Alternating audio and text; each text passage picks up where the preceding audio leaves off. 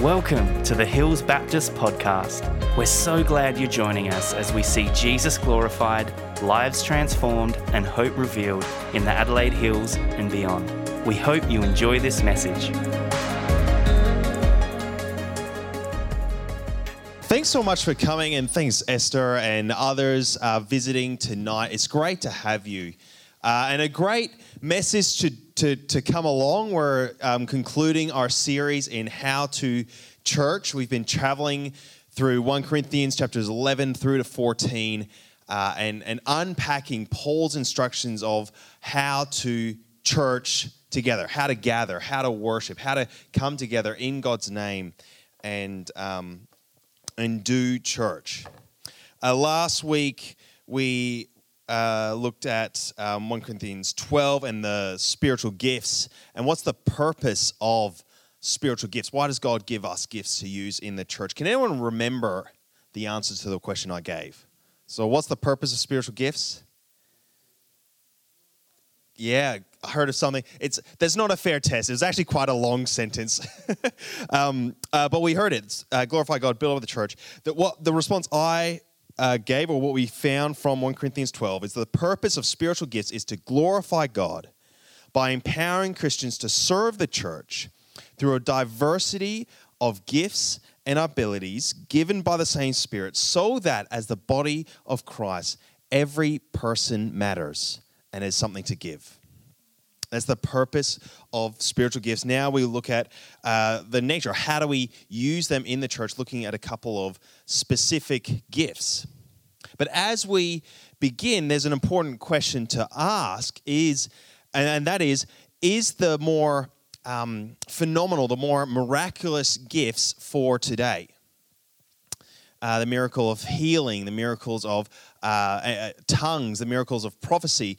Should we expect to see those kind of gifts today? Yes, we've got some responses. It was a rhetorical question, but I'll take answers. That's good. It is a question that is discussed and debated in Christian circles, and the two sides of that debate. There's those who argue that those kind of supernatural gifts have ceased. They're cessationist, or there's those who say those kind of gifts continue. Those who say it ceased at the end of the apostolic age, after the church was established in the first century with the apostles. So they don't deny gifts, they just say they're not around today. But I'm not a cessationist. I do believe that the spiritual gifts are for today. I kind of grew up in a, probably like I might call it a functional cessationist church. Like, they wouldn't say they don't believe it, but we just never saw any of that. Like, never saw any miracles, never saw any miraculous things. So we just never talked about it, really. It was a faithful church, preaching the gospel, just those kind of things were never talked about. Then I was involved with a cessationist church for a little bit, which was fine, great stuff being taught there. All through this time, I was involved in other Christian ministries and things where I saw miracles, miraculous healings, and I heard and saw things. So last year, one of my final assignments I had to do addressed the question, are the miraculous spiritual gifts for today? So I went looking a bit deeper and kind of unpacked some of the problems with both perspectives. One of the problems with those who believe the spiritual gifts are for today is we don't really see them. In the Western church, we don't see that many miraculous things. So that experience leads us to read Scripture and to reflect on it in a certain way. When there are miraculous gifts, that must be for then and not for now. Now, the problem with cessationism, I'm not sure if that's a word, is that we do see supernatural gifts. We do see supernatural things. And the whole question is actually a very Western question. Like, I'm sure Esther could tell us many different stories of powerful, miraculous things happening. And all throughout the Eastern church, it's happening all the time. And so it's not even a question to ask. And that raises the issue is, or if we're not seeing miraculous gifts, why is that in the West? Is there something blocking that or distracting that? Something more going on. But that's all to say, we won't go into that, but that's all to say I do believe that the sensational, the phenomenal, the miraculous gifts are for today. Gifts like tongues, the gift of tongues, and the gift of prophecy. And they are the two gifts that Paul addresses and talks about in detail in 1 Corinthians 14.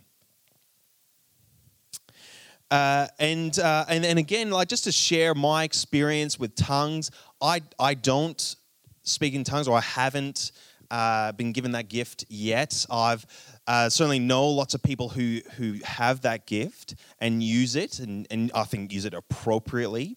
I haven't personally been part of a church that has used tongues publicly in a manner that we'll talk about a bit later. But I have seen how that gift can be sensationalized, and I have seen how that gift has been used inappropriately. And I have also seen and heard people saying that you have to have that gift if you're a Christian. And that's just not true. We heard last week, do all speak in tongues? No, Paul says that. He addresses that. No. But it's a gift that can be abused. And same as prophecy. That's a gift that can be abused. People who take the mantle of prophet and say, God is telling me to say to you this or whatever, and actually lead people away from his will, or even lead churches and communities into cult territory. And like that gift can be abused as well. We've all seen that. And so Paul is addressing tongues and prophecy because the Corinthian church was abusing those gifts as well. And so that's why he wants to address them. Before we jump into the passage, I do want to share definitions. Like let's clarify what we're talking about, because tongues and prophecy could mean a whole range of different things. In terms of the gift of tongues, the spiritual gift of tongues, there's a few different options or interpretations of what that could actually be. Some biblical scholars say that the gift of tongues was an unintelligible language or a static speak, like babbling, and that there was no inherent meaning or message to it. It was just static speech. And I don't think that's the case. I don't think that's a helpful interpretation of what the gift is, because there's also the gift of interpretation. So there must be some sort of meaning behind tongues. There's also people who say it's ritualistic or liturgical utterances, or like some random phrase that people repeated. But again, that doesn't really fit with what Paul says in the passage, as we'll see. There's also the miraculous, people who say it's the miraculous power to speak other languages. And we see the best example of that in Acts chapter 2, where the apostles, after they receive the Holy Spirit, they begin to speak in other languages they couldn't possibly have known otherwise. And all these people from nations all around the Mesopotamia area came and heard the apostle preaching in their own language, all at the same time. And so there was the gift of the tongues at that point was the ability to speak other languages. Of course, tongue, the Greek for tongue is glossalia, which is the same word to refer to languages. So is it the power to speak other languages? But then again, as we jump into the passage, we'll see that that version of the gift doesn't really fit what Paul's talking about in chapter 14, because Paul says when you speak in tongues, you're speaking to God and not to other people and other, in the language that they will receive. So the other case is it's a specific angelic language, like perhaps the language that we're all going to speak in the new creation, or the language that God speaks to the Trinity in, or to angels. And we get that idea from 1 Corinthians 13, where Paul says, if I speak in the tongues of men or angels, but have not love, it's meaningless, it's worthless. And so is tongue speaking in that angelic language? That's quite possible, quite probable. Another thought is in moments of intense worship and an emotional connection with God, we just lose the ability to say to Him and to share and to think and what we're thinking, but we get to the point that we can't say anymore, we can't pray anymore, and the Spirit takes over and groans outwardly from within us, sighs too deep for words. Romans 8:26 and 27 says, in the same way the Spirit helps us in our weakness. We don't know what we ought to pray for, but the Spirit Himself intercedes for us with wordless groans. So the Spirit taking over and praying the prayer that we couldn't pray ourselves, and speaking to God, praising God in that way. And so tongues is some version of one of those things. I think probably a combination of certainly the last three. There is the tongue of speaking other languages, and even just the more natural way of some people are just gifted with languages, can learn multiple languages. There's cases of people who have miraculously learned or been given languages to speak to other nations. But then there's also an angelic language, or this idea of the Spirit taking over and praying on our behalf, and that coming from within us and talking to God. So tongues is the Christians speaking to God with a language they don't understand, which the church can hear for encouragement when it's interpreted. And we'll see that in a bit. Prophecy, on the other hand, is God speaking to the church through His people. In Deuteronomy 18, in the Old Testament, God talks to Moses about the prophet He will raise up. He will raise up for them a prophet like you from among their brothers, and I will put my words, God will put His words in that prophet's mouth, and he shall speak them to all that I command him. So it's a prophet is someone who speaks God's word. And in the Old Testament, that was often around calling Israel or the people of God to return to the covenant and to repent and return to God. In the New Testament, it seems often to calling Christians to persevere. And sometimes there's a future telling component, and that's usually around warnings or encouragements. But the main thing is about communicating God's truth and sharing God's voice into a situation. And it can be spontaneous, or it can be from the result of deep study and prayer and preparation. It can be shared in a range of different medium. It can be spoken words like I'm doing right now, or it can be done through art, as we've heard and seen, and even you reflect on what's on the wall right now and how that reflects on the state of the church and the journey I feel like this church is going through. There's powerful ways that God can communicate through people, through prophetic voices and prophetic art.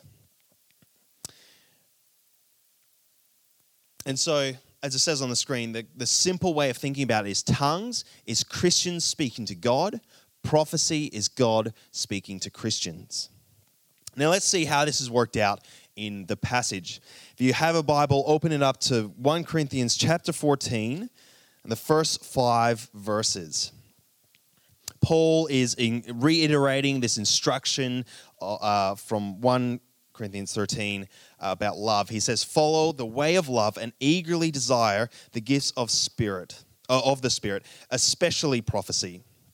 For anyone who speaks in a tongue does not speak to people, but to God. Indeed, no one understands them. They utter mysteries by the Spirit. But the one who prophesies speaks to people for their strengthening, for their encouragement, and for comfort. Anyone who speaks in a tongue edifies or builds up themselves, but the one who prophesies builds up the church. I would like every one of you to speak in tongues, but I would rather have you prophesy. The one who prophesies is greater than the one who speaks in tongues, unless someone interprets, so the church may be edified, may be built up." So we see this worked out in the passage. people who speak in tongues, they're speaking to God. And people who are prophesying are speaking to people, speaking to the church. The one who speaks in tongues is edifying themselves, building up, encouraging themselves as part of their own intimate relationship with God. The one who prophesies is building up the church, encouraging and building up the church.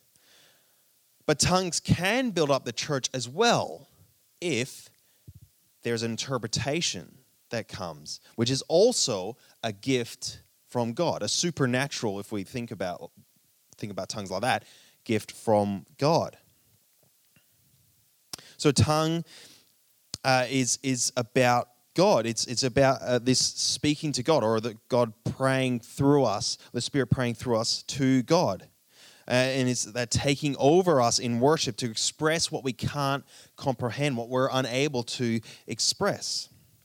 So that when a tongue is interpreted, it's not about us. The message of a tongue isn't about us, or is not even a message for the church or an instruction. Someone brings a tongue and the interpretation comes and says, you need to do this, or the church needs to do that.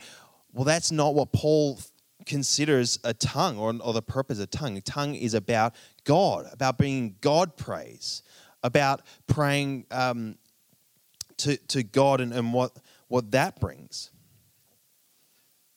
And so Paul continues and he talks about tongues and the importance of interpretation by bringing 4 analogies for the use of tongues in the church.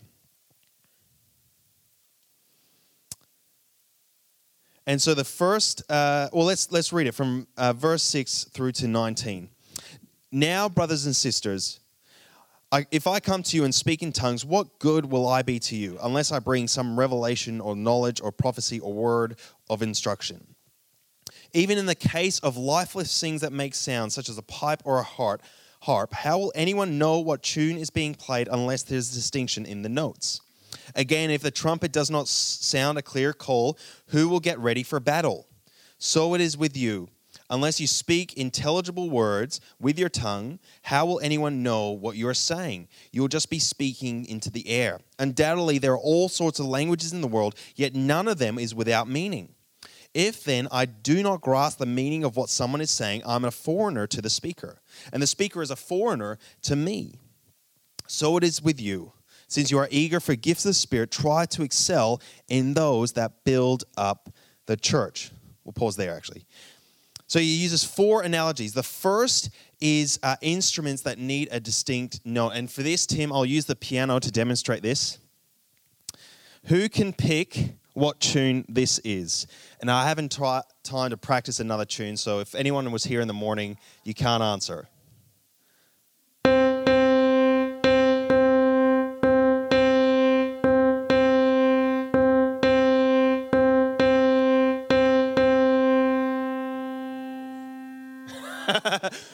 That's a good guess. No. Amazing grace, how sweet. There you go. Yeah. You can't distinguish the song. You can't tell what the song is without distinguishing notes. There needs to be some meaning and distinction and like information there. Same as the second analogy in verse 8, a trumpet call. If the trumpet call is not clear and has not got a meaning to it, and someone blows the trumpet, the army needs to know whether to attack or to retreat. There needs to be some distinction, some information, some intelligibility. Same as speech. To speak with no one understanding and not being able to understand what you're saying, you may as well be speaking into the air. It's meaningless. Same with languages. All languages have inherent meaning, but if we don't understand them, then we're a foreigner, an outsider to each other. The point of all this is there needs to be intelligibility when it comes to speaking and addressing the church. And the goal is clear from verse 12. Try to excel in the gifts that actually help the church, that actually build the church up. And so Paul continues, for this reason, the one who speaks in a tongue should pray that they may interpret what they say. For if I pray in a tongue, my spirit prays, but my mind is unfruitful. What shall I do? I will pray with my spirit, but I also pray with my understanding. I will sing with my spirit, but I also sing with my understanding. Otherwise, when you're praising God in the spirit, how can someone say, who is now put in the position of an inquirer, say amen to your thanksgiving, since they don't know what you're saying? You're giving thanks well enough, but no one else is edified. So Paul says when we pray in a tongue, like when he prays in a tongue without interpretation, or if it's all take over, it's just in his spirit, he says we need to use our minds and bring intelligibility to that in the church. If I were to give thanks to God, that's great for me, but what about the other people listening in? How does that help other people? The point of the gifts is to build up the church. And that's why Paul says, I thank God that I speak in tongues more than all of you, but in the church I'd rather speak in 5 intelligible words than to instruct others, than 1,000 words, 10,000 words in a tongue. His priority is obvious. We want to use gifts in a way that actually build up the church. Build up the church. And so Paul moves on to, well, how can we use our gifts in a mature way? Verse 20 through to 25, he says, brothers and sisters, stop thinking like children. In regard to evil, be infants, but in your thinking, be adults. So in regard to evil, be infants. Like, be bad at being evil. That's a good thing to be. But when it comes to building up the church, like, let's be good at that. Let's think like adults. In the law, it is written, verse 21, with other tongues and through the lips of foreigners, I will speak to the people. But even then, they will not listen to me, says the Lord. And here we reach what I think is one of the most confusing verses or short passages in the Bible. Because Paul says, tongues then are a sign not for believers, but for unbelievers. Prophecy, however, is not for unbelievers, but for believers. Well, that makes sense in reading that, but then the evidence that Paul gives suggests the opposite. So if the whole church comes together and everyone speaks in tongues and inquirers or unbelievers come in, will they not say you are out of your mind? But if an unbeliever or inquirer comes in while everyone's prophesying, they are convicted of sin and are brought under judgment by all, as the secrets of their heart are laid bare. So they will fall down and worship God, exclaiming, God is really among you. From that, it sounds like tongues are a sign for believers, not for unbelievers, because it just seems like they're not helpful for unbelievers. What is Paul talking about? What's he saying? And one way to think about this, understand this, is when Paul talks about a sign, he's not necessarily talking about a positive sign. He could be referring to a sign as a negative thing, just like Jesus as the cornerstone is a great thing for Christian, but it's a stumbling block for those who don't believe. Tongues as a sign in a public setting is an exclusive act. It's a sign that tells other people that you don't belong. If you can't do this among us, if we're all speaking in tongues and there's people over here who can't, it's telling those people you don't belong here. You're not part of this group, this inner circle. It's exclusive and unhelpful and immature. Denies the unity and the diversity of the body. Whereas prophecy is inclusive. It speaks to everyone as though they belong, because it invites people to come and hear the word of God, to hear the voice of God. So with it, if we think about it, without interpretation, tongues are exclusive, but prophecy is inclusive. And as people come and hear people prophesy, hear people saying to the church what God is telling them, being obedient to the message that God brings to the church, people are cut to the heart. They're convicted of their sin, and they return to worshiping God. It's a powerful passage. If an unbeliever or inquirer comes in while everyone's prophesying, they're convicted of sin, brought under judgment by all, and the secrets of their heart are laid bare. So they fall down and worship God, exclaiming, God is really among you.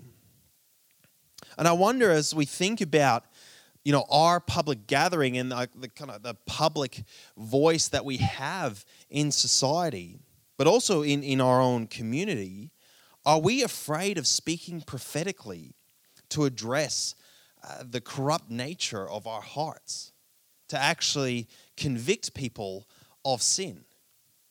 Because it's offensive. Because people won't like us talking about that. And so we only preach God's love but never mention his judgment. We're missing the message of the gospel. We're missing the message of the cross, because the message of a cross is an offensive message. The message of the cross is that we all deserve to be there. We're all sinners. We all of us, in spite of God's love for us, we've positioned ourselves away from God, away from Jesus. But the message of the cross is, even though we've positioned ourselves away from him, he loves us so much that he came down and he took on what we deserve. He died and rose again to forgive us of sins and to bring us new life. And if we were to prophetically proclaim that truth, that is the message that God has given us to take to the world, to make disciples of Jesus. And as we prophetically proclaim that message to the world, people will be cut to their heart. There will be opposition, there will be all kinds of responses. But God's word is living and active and powerful. People will be cut to the heart. They'll be convicted of their sin, the state of their own heart.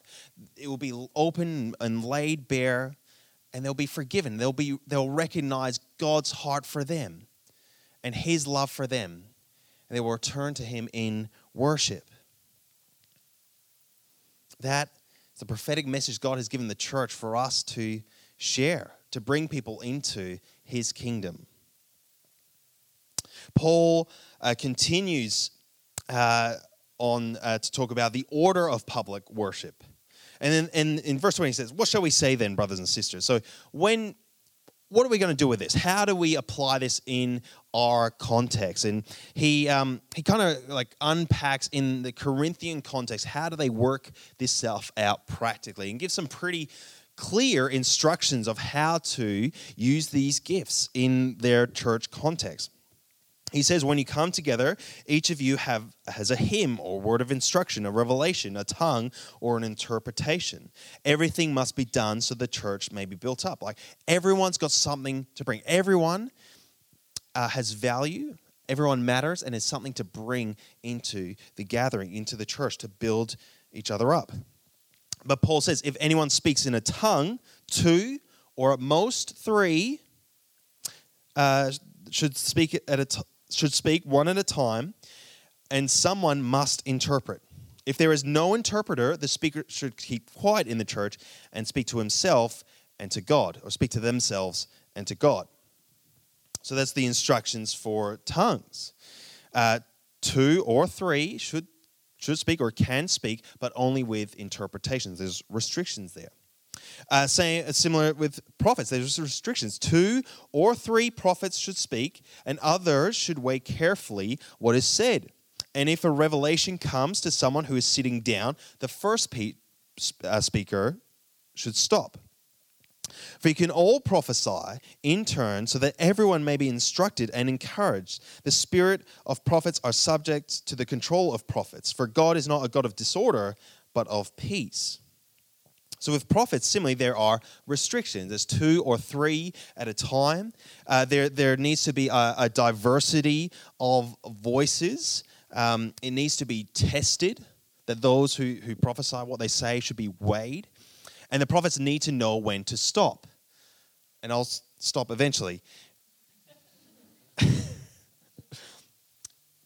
But there's order. There's restrictions to the use of gifts so that they can be used in a way that build up the church, that benefits the church. For God is not a God of disorder, but of peace. Now, at this point, Paul transitioned to another section that is really confusing, is really confronting, and really hard to understand. But we believe all Scripture is God-breathed, so we're going to look at it anyway. Paul in verse 34 says, women should remain silent in the churches. They are not allowed to speak, but must be in submission, as the law says. If they want to inquire about something, they should ask their own husbands at home, for it is disgraceful for a woman to speak in the church. Now, I'm sorry for how that sounds, and I'm sorry for how that comes across, and that is a tough passage. And look, we don't have enough time to give it justice tonight. But I would encourage you to a few weeks back, Mike Lamy preached on the first part of chapter 11, addressed a very similar issue. So it would be really helpful to help us understand this. But there's one thing that's clear at Hills Baptist, we don't take a very literal wooden interpretation of this. We allow women to speak in the church, obviously, because we've had multiple already. But also, Paul clearly doesn't have a universal no women speaking in church rule, because back in chapter 11, he has instructions for women to pray and to prophesy. So clearly, this is not a universal no women can speak ever instruction. So there must be something else going on. And there must be something specific to the context of the Corinthians that we're not 100% clear on. And there's a few options, and we can really only speculate.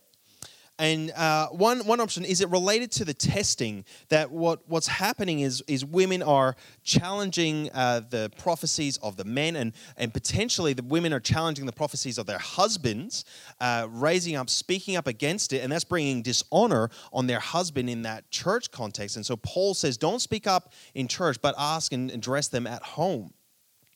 Or another option is it's addressing a specific problem. In the Corinthian temples and pagan temples to other gods, the female priests and the prostitutes and the female prophets would worship those other idols by babbling and ecstatic speech and just speaking on and on and on in like quite over the top static speech. And so Paul says, well, that's not helpful or appropriate in a Christian gathering.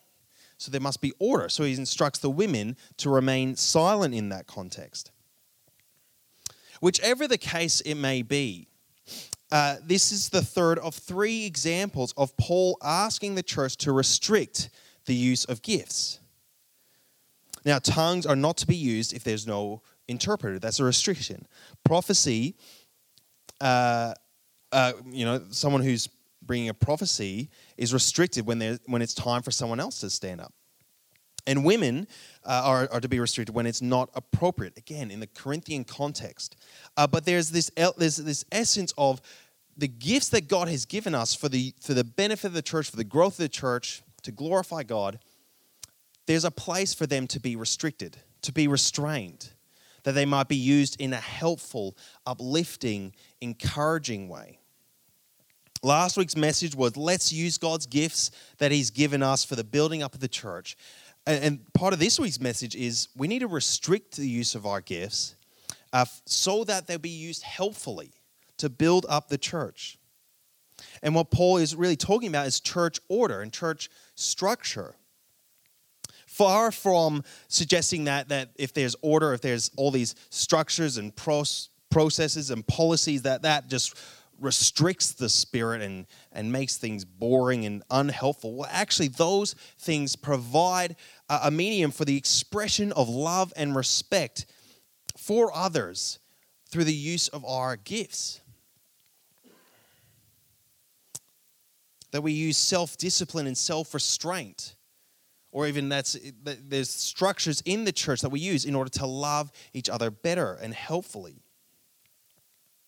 Now let's step away from tongues and prophecy for a moment, but this idea of restricting gifts for the benefit of the church, how might this work out for us in our context? One thing is I've got the gift of teaching, but I'm not going to be preaching every week. Certainly I could, it would be a lot of work, but there's a place to have other voices to come and to share from perspectives I could never understand or appreciate or be able to communicate. And so I restrict my gift to allow for others to come and to preach and to share. The different things we might be involved in church or at home or whatever. Let's not do those things alone. Like doing it all by ourselves, so we can take all the glory and say, look what I've done. But actually doing things together, sharing the load, sharing the responsibility. Another thing is as a church, we do have policies and structures and leadership. We submit to that authority and those structures that have been instituted by the leadership. And look, we're still figuring it out. But we do that so that we might maintain order in the church. Because God is not a God of disorder, but of peace. But of peace. Now, to finish up the sermon today, Paul has given instructions for the use of tongues and the use of prophecy. And I feel it's appropriate that we actually open up a space for people to bring a tongue to share and then it be interpreted, or a prophecy, a message from God to the church at this time. We did this morning. It was powerful. We didn't have any tongues, but we had some powerful prophecies and insight and helpful things that built up the church. But I just want to be obedient to Scripture and open up this space to allow for someone to bring a tongue. And if that happens, either that person can interpret it and share what has been said, or we'll ask for someone else to potentially interpret it. And if that doesn't happen, that's okay. We just don't need to make anything of that. But also bring the opportunity, if anyone has something they feel like God is saying to bring to the church, to build the church up. And bring a prophecy to encourage, to strengthen us, to comfort us, to convict us. I want to provide a space to do that. So let's take 5 minutes or so, and maybe we'll restrict it to 2 or 3. This morning we did 4, and look, I think that's okay. And I'll provide a space. If someone has a tongue or a prophecy, let's bring it to the church and build each other up.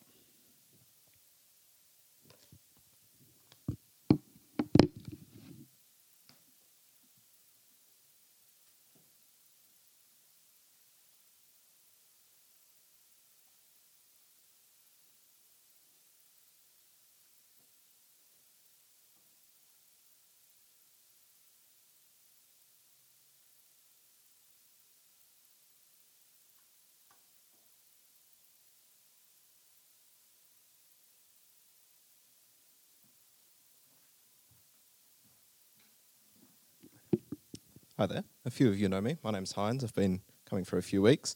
I just felt what I understand about the last topic of women speaking up in the church. In a very historical context, understand that men are the head of the house, or were the head of the house, and were the voice of the house. So I understand that last section as, in an orderly way, that the house would speak in the church, and then just in a historical setting, the man being the voice of the house, that it would be discussed in the house and brought forward as one cohesive message from that house to the church. So that's how I interpreted that.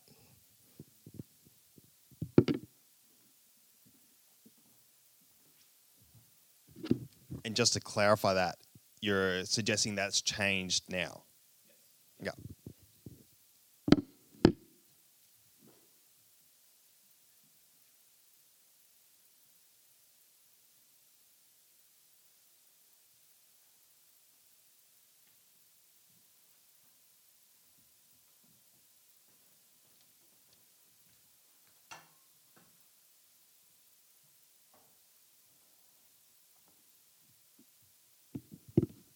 Hello. I'm not sure if this is a prophecy or not, but I just really felt to share, particularly with you young adults, that many of the older folk in this church have a real heart for you. We love you. We love seeing you growing in Christ, and I know I've shared this here before, but we it gives us great joy, those of us who are getting to know you better. It's just such a blessing to see you growing in Christ and coming to know the Heavenly Father more and more. And so I just encourage you today to keep doing that, keep walking the walk, because when I see the world today, goodness me, there's so much that comes against you that really didn't when I was your age. It was probably all still there, but it was hidden away more, I'm sure. But it's just so out there today, just a lot of evil. It really is. And you must be seeing that, as you go, as you study, as you work. So I encourage you to keep walking the walk, keep coming to Jesus. If you feel polluted at the end of the day for whatever reason, come to him. He's waiting to wash your feet again, to cleanse you. Because it's, keep running the race, as Paul said. I pray for you often that you will all stand firm and not fall away from him.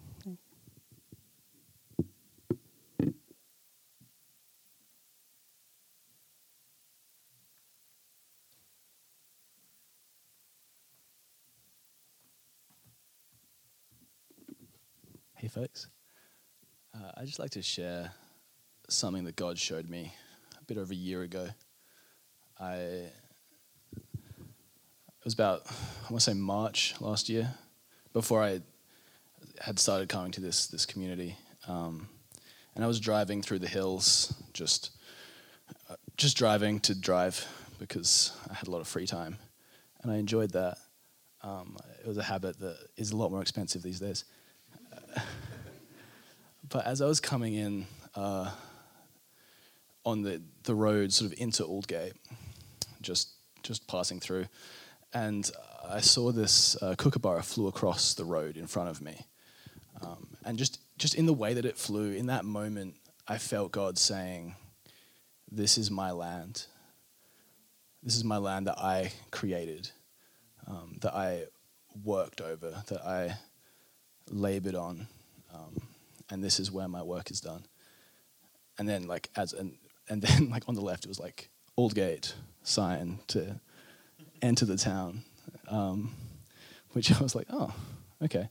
I think it was actually the Church of Christ sign. So, but yeah, I think that's they're good. I think I don't know. I don't really know any of them, but what God was saying through that was just that his work isn't done just in foreign places. He didn't labor over just like the amazing, Grand Canyon or the Mount Everest or these things. Just in the nature here, you can see God's handiwork. And this church has a role in his kingdom. This area is close to his heart as much as any other. And he walked here before any humans did. In the creation of the world, he built this place. And it's our duty to bring his love and bring his kingdom here.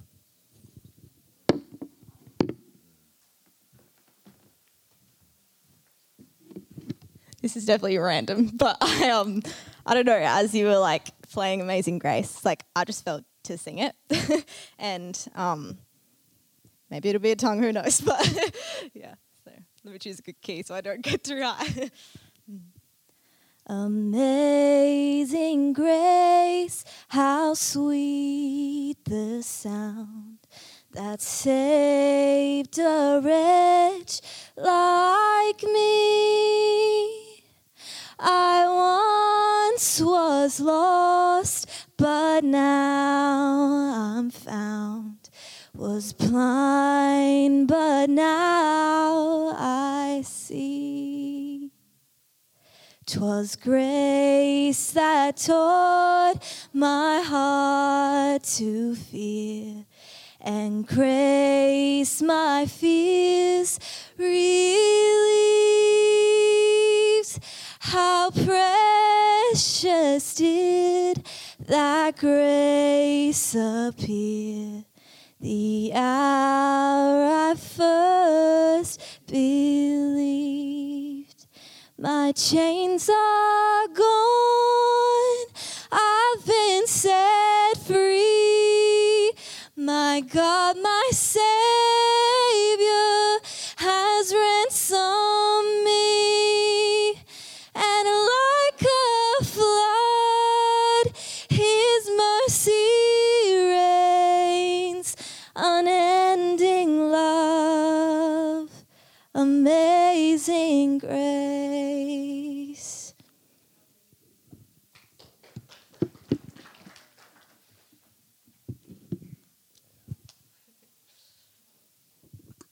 That was beautiful.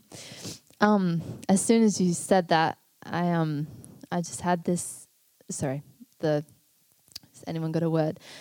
Just in my heart, just sunk so deep of like, you are children of light. We are children of light. Pure light, the light that this dark and broken world, wasn't emotional before, so desperately needs. And I just remember God saying that to me a year ago when I was in a really dark situation with someone, a person who I was sitting with, and they were just in total darkness. And I just remember thinking, wow, there's so much darkness here and so much pain. And I just remember sitting there feeling so helpless and being like, there's nothing I can do. There's nothing that I can do to make this person's situation any better. It actually feels helpless and so dark. And God just was like, Abby, you are a light. That's exactly what this situation needs. And I just remember thinking, I just thought about it and was like, Jesus is in us. He is the light of this world, and that is what we bring into darkness. And so if you're in a situation and you're like, wow, this is so dark and I don't know what to do here, just remember that you are the light because you have Jesus in you, and get to know who He is. Get to know the light that is inside us, because that's what we need. And when people say you just need Jesus, and that feels like such a distant concept, like what does that mean? Remember who He says He is, that He is the truth, He is the way, and He is the life. 3 things that are so distorted in this world. What is truth? What is the way? And there's just death everywhere that we look. So get to know Jesus, because He is the answer to this broken world.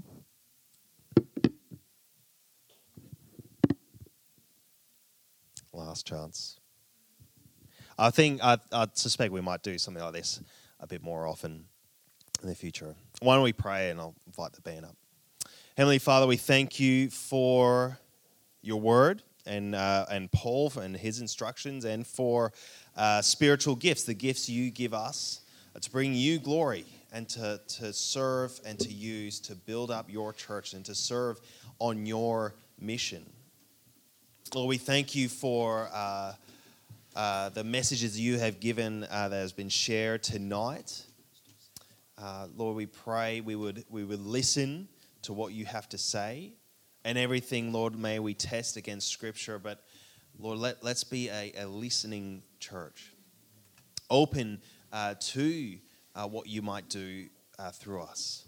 But Lord, we thank You for what You are doing through this church, the way You are working through Hohidia, how You're working through the Moore Street dinners, how You're working to bring light to dark places through Your people. And Lord, we pray that You would continue to equip us through Your Holy Spirit, that we might do Your work in this world. And help us to do that together. Help us to encourage one another. Help us to restrict our gifts where that's necessary, and help us to figure out what that might mean for us. And through all this, Lord, we pray that we would work to bring You glory, that our lives and the words we use, and our attitude to things, and just our character and nature would just point to who You are. And lead people into Your kingdom for Your glory. We pray all this in Jesus' name. Amen. Thanks for listening to the Hills Baptist podcast. If you'd like to partner with us in developing and equipping passionate disciples who love God, love people, and boldly share the gospel, you can do that at hillsbaptist.com/giving. We pray this message has empowered you to live and love more like Jesus. Have an amazing day.